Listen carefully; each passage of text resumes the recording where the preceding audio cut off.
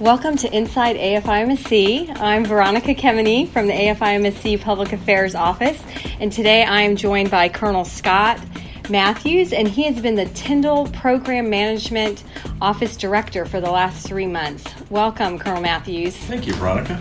Good so, to be here.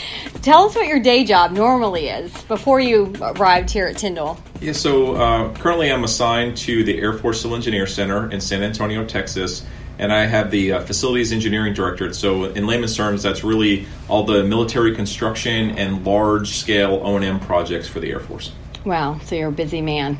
I got a team of people that keep me very busy. So you arrived here 3 months ago, right after the hurricane, and I want to know, what was that like for you? What did the area look like? Was it a shock to your system? It was. So I arrived about 30 days or so after the storm. So we got here on the 11th of November. I had a small team of four other individuals from the Air Force Civil Engineer Center. We flew in here on, I remember it was Veterans Day.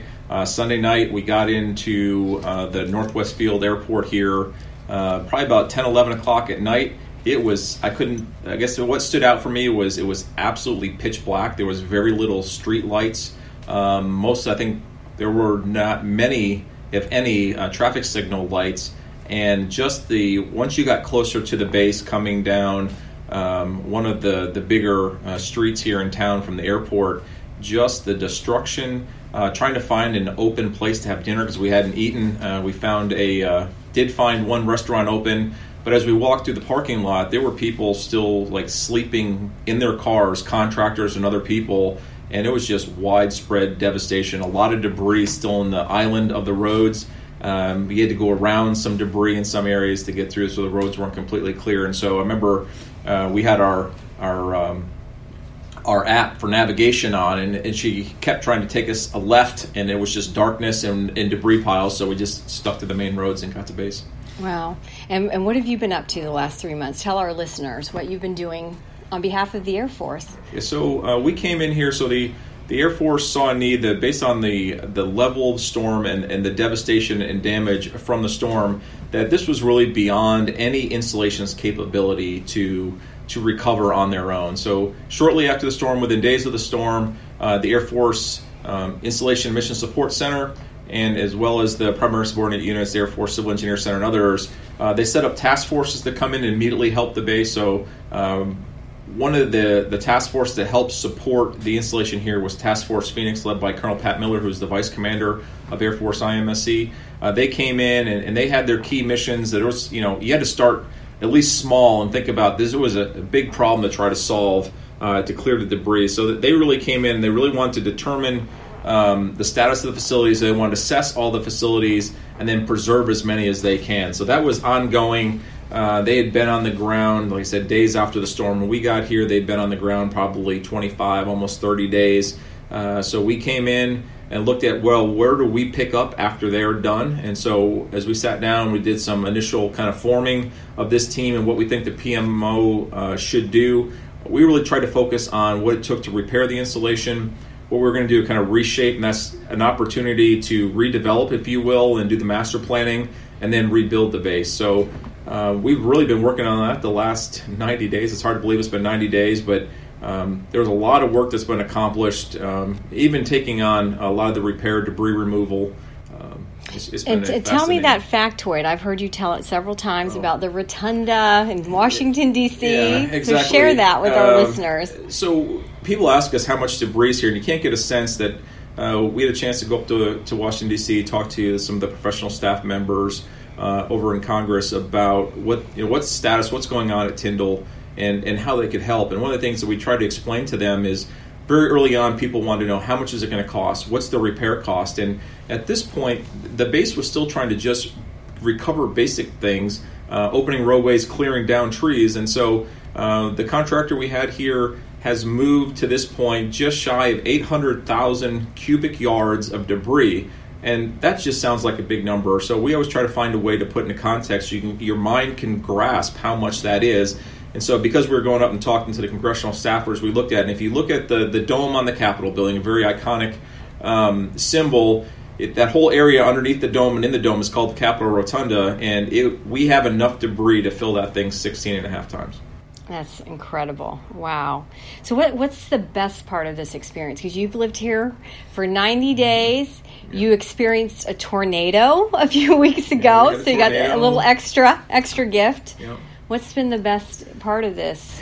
I think the best part for me, and as I've doing a lot of reflecting over the last couple weeks, is it's really the people and the mission. And when I look at what we can bring as civil engineers, it's really understanding our mission owners, understanding what they need to get the job done and restore the base to what its purpose is. Those that are familiar with Tyndall, one of the national treasures they have is the range they have out over the water, and how quickly after the Secretary of the Air Force made the announcement of what the missions were going to return, it's the focused support Colonel Laidlaw, the wing commander, about getting those missions back up. So it was very important to get things like the F-22 simulators back up and running so they could do F-22 pilot production, supporting the 53rd Weapons Evaluation Group and making sure that they could do their combat exercises. It was called Combat Archer, and with the subscale drones and the large-scale drones training, and also getting the training pipeline restarted for the air battle management over the air control squadron. So it's getting back in the mission, smelling jet fuel again, and getting out of cubicles,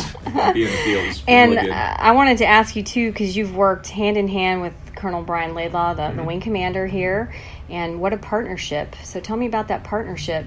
An engineer and a fighter pilot. He is an engineer and a fighter pilot, the two of us. So anywhere, as I mentioned before, this job is really about relationships and getting things done for people. So very early on, once Mr. Edwards called me and asked me to take on this role, I reached out to him. We had some mutual contacts through our time in the Air Force, and so I introduced myself and quickly met with him because he is overall responsible as the commander. It's his job to back to the commander of Air Combat Command to make the mission happen here. So whatever we can do to have him be successful, get the mission up and started. And so we formed a pretty good relationship, very strong relationship that's developed over the last 90 days, and really a lifelong friendship, if you will, to make sure that he has everything he needs to restore the mission here.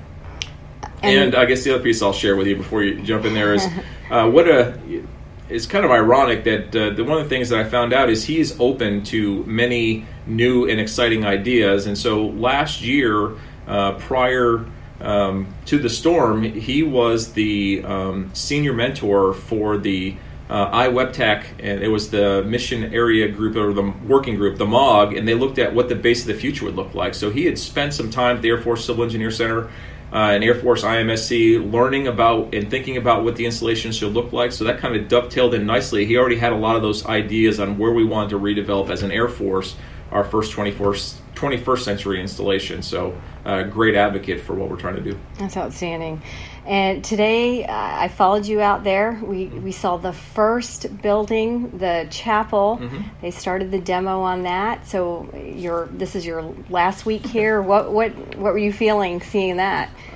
I'll tell you, Veronica, it was really kind of bittersweet. If you look at a lot of things, I had a team meeting today, and we were going through, this is a really, really busy week. A lot of the work that we've been undertaking for the last several months, a lot of it is all coming to like an apex this week from the temporary facilities that are being delivered.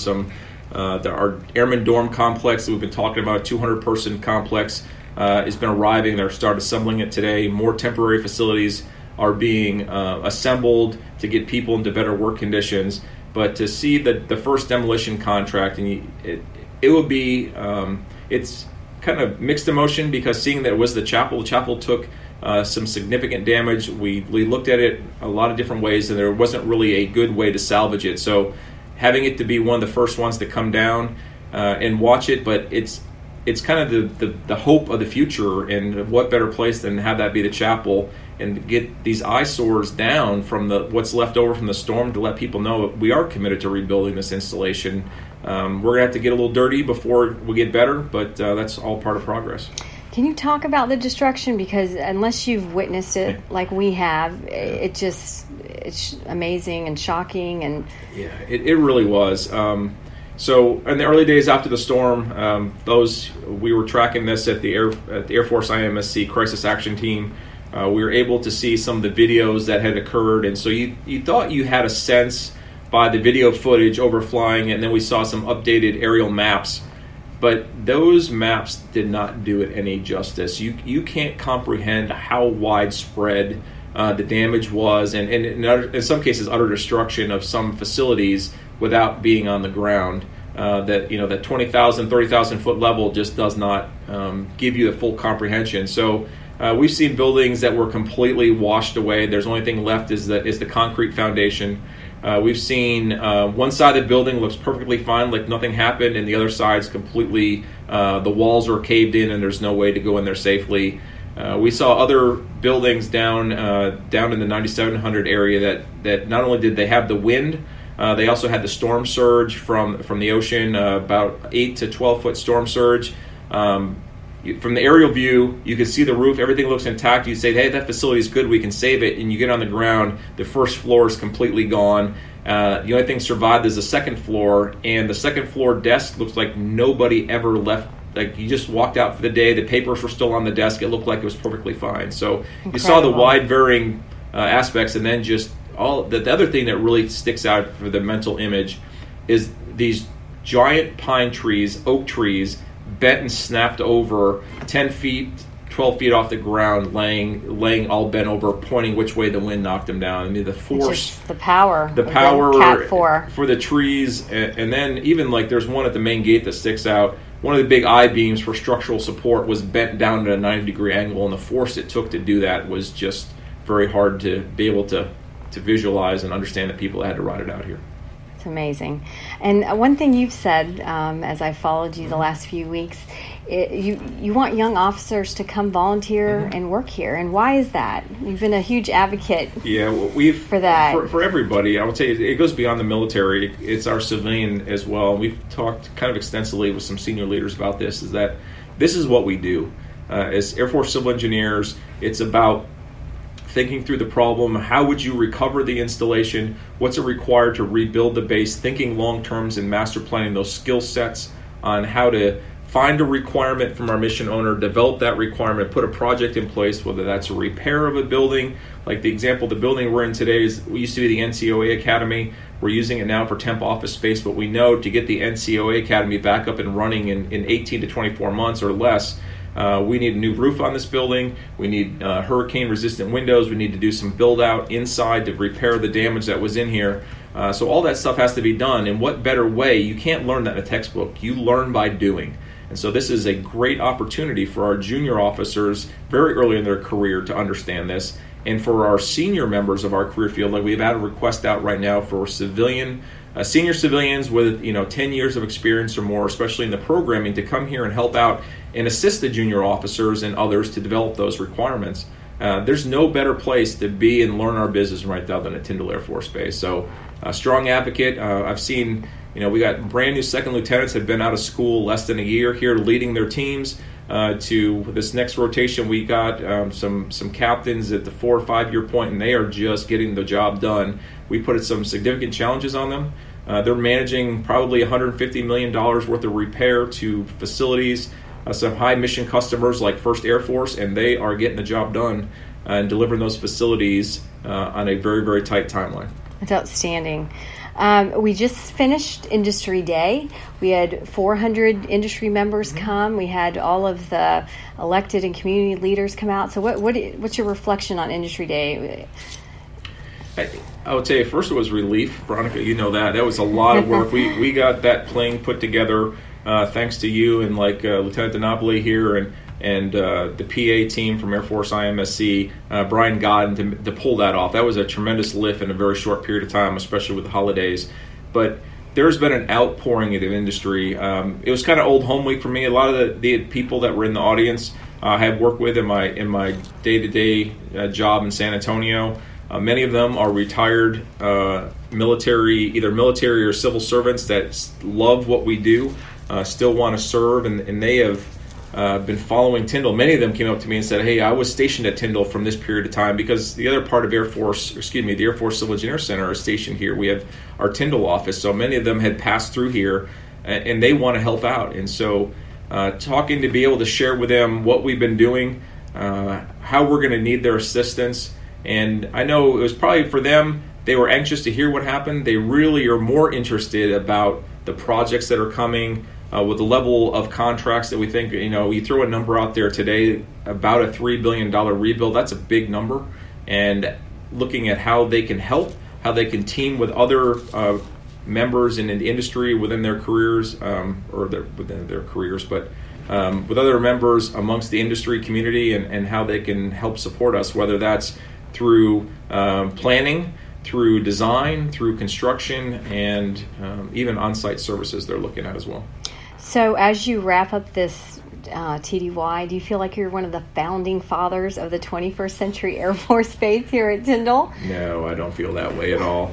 I'll tell you that I say the brains of the outfit. You need to talk to Amy Vanderveer about being she's the mother of the 21st Century Air Base. She's one of the planners. She's one of the key planners, the Air Force's subject matter expert in community planning. She's been here, and her team have been doing wonderful things, and then the contract support. But I just, as I reflect, this will be one of the highlights of my career as I look back, being able to come here and do this. All the experiences that shaped me through my career, whether, overseas, being with the different airframes, different types of jobs, have all kind of led up to this point. I was just glad to be able to come here, bring a great group of folks down here, and work together to repair this base. And your replacement's here. We've seen him Yes. following you. Yeah. What advice are you going to give Colonel Brent Hayden as he fills your big shoes?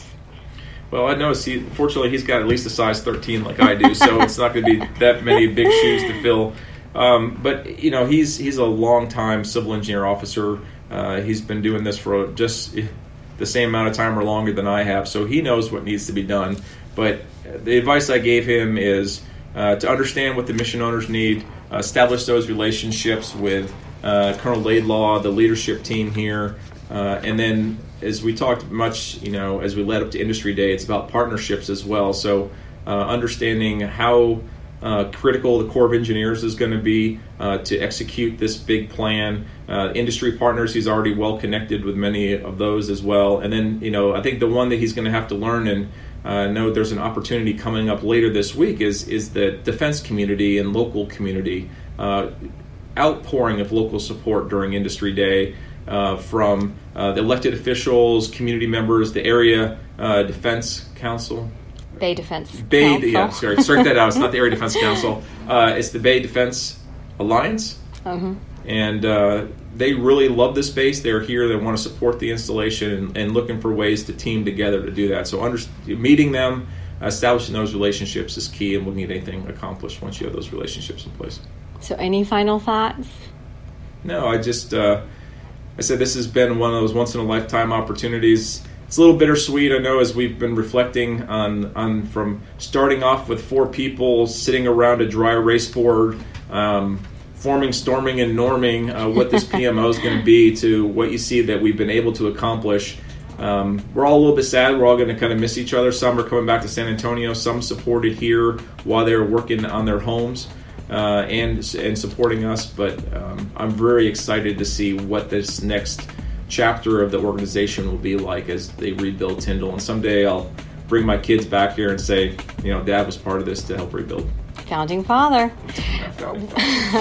We'd like to thank our listeners for tuning into Inside AFIMSC. Again, I've been joined by Col Scott Matthews, the director of the Tyndall Program Management Office, as he wraps up his TDY here at Tyndall. And I'm Veronica Kemeny from AFIMSC PA. Please check out the rest of the story on our Facebook page and see what we're up to. Thank you for joining me, sir. Thank you, Veronica.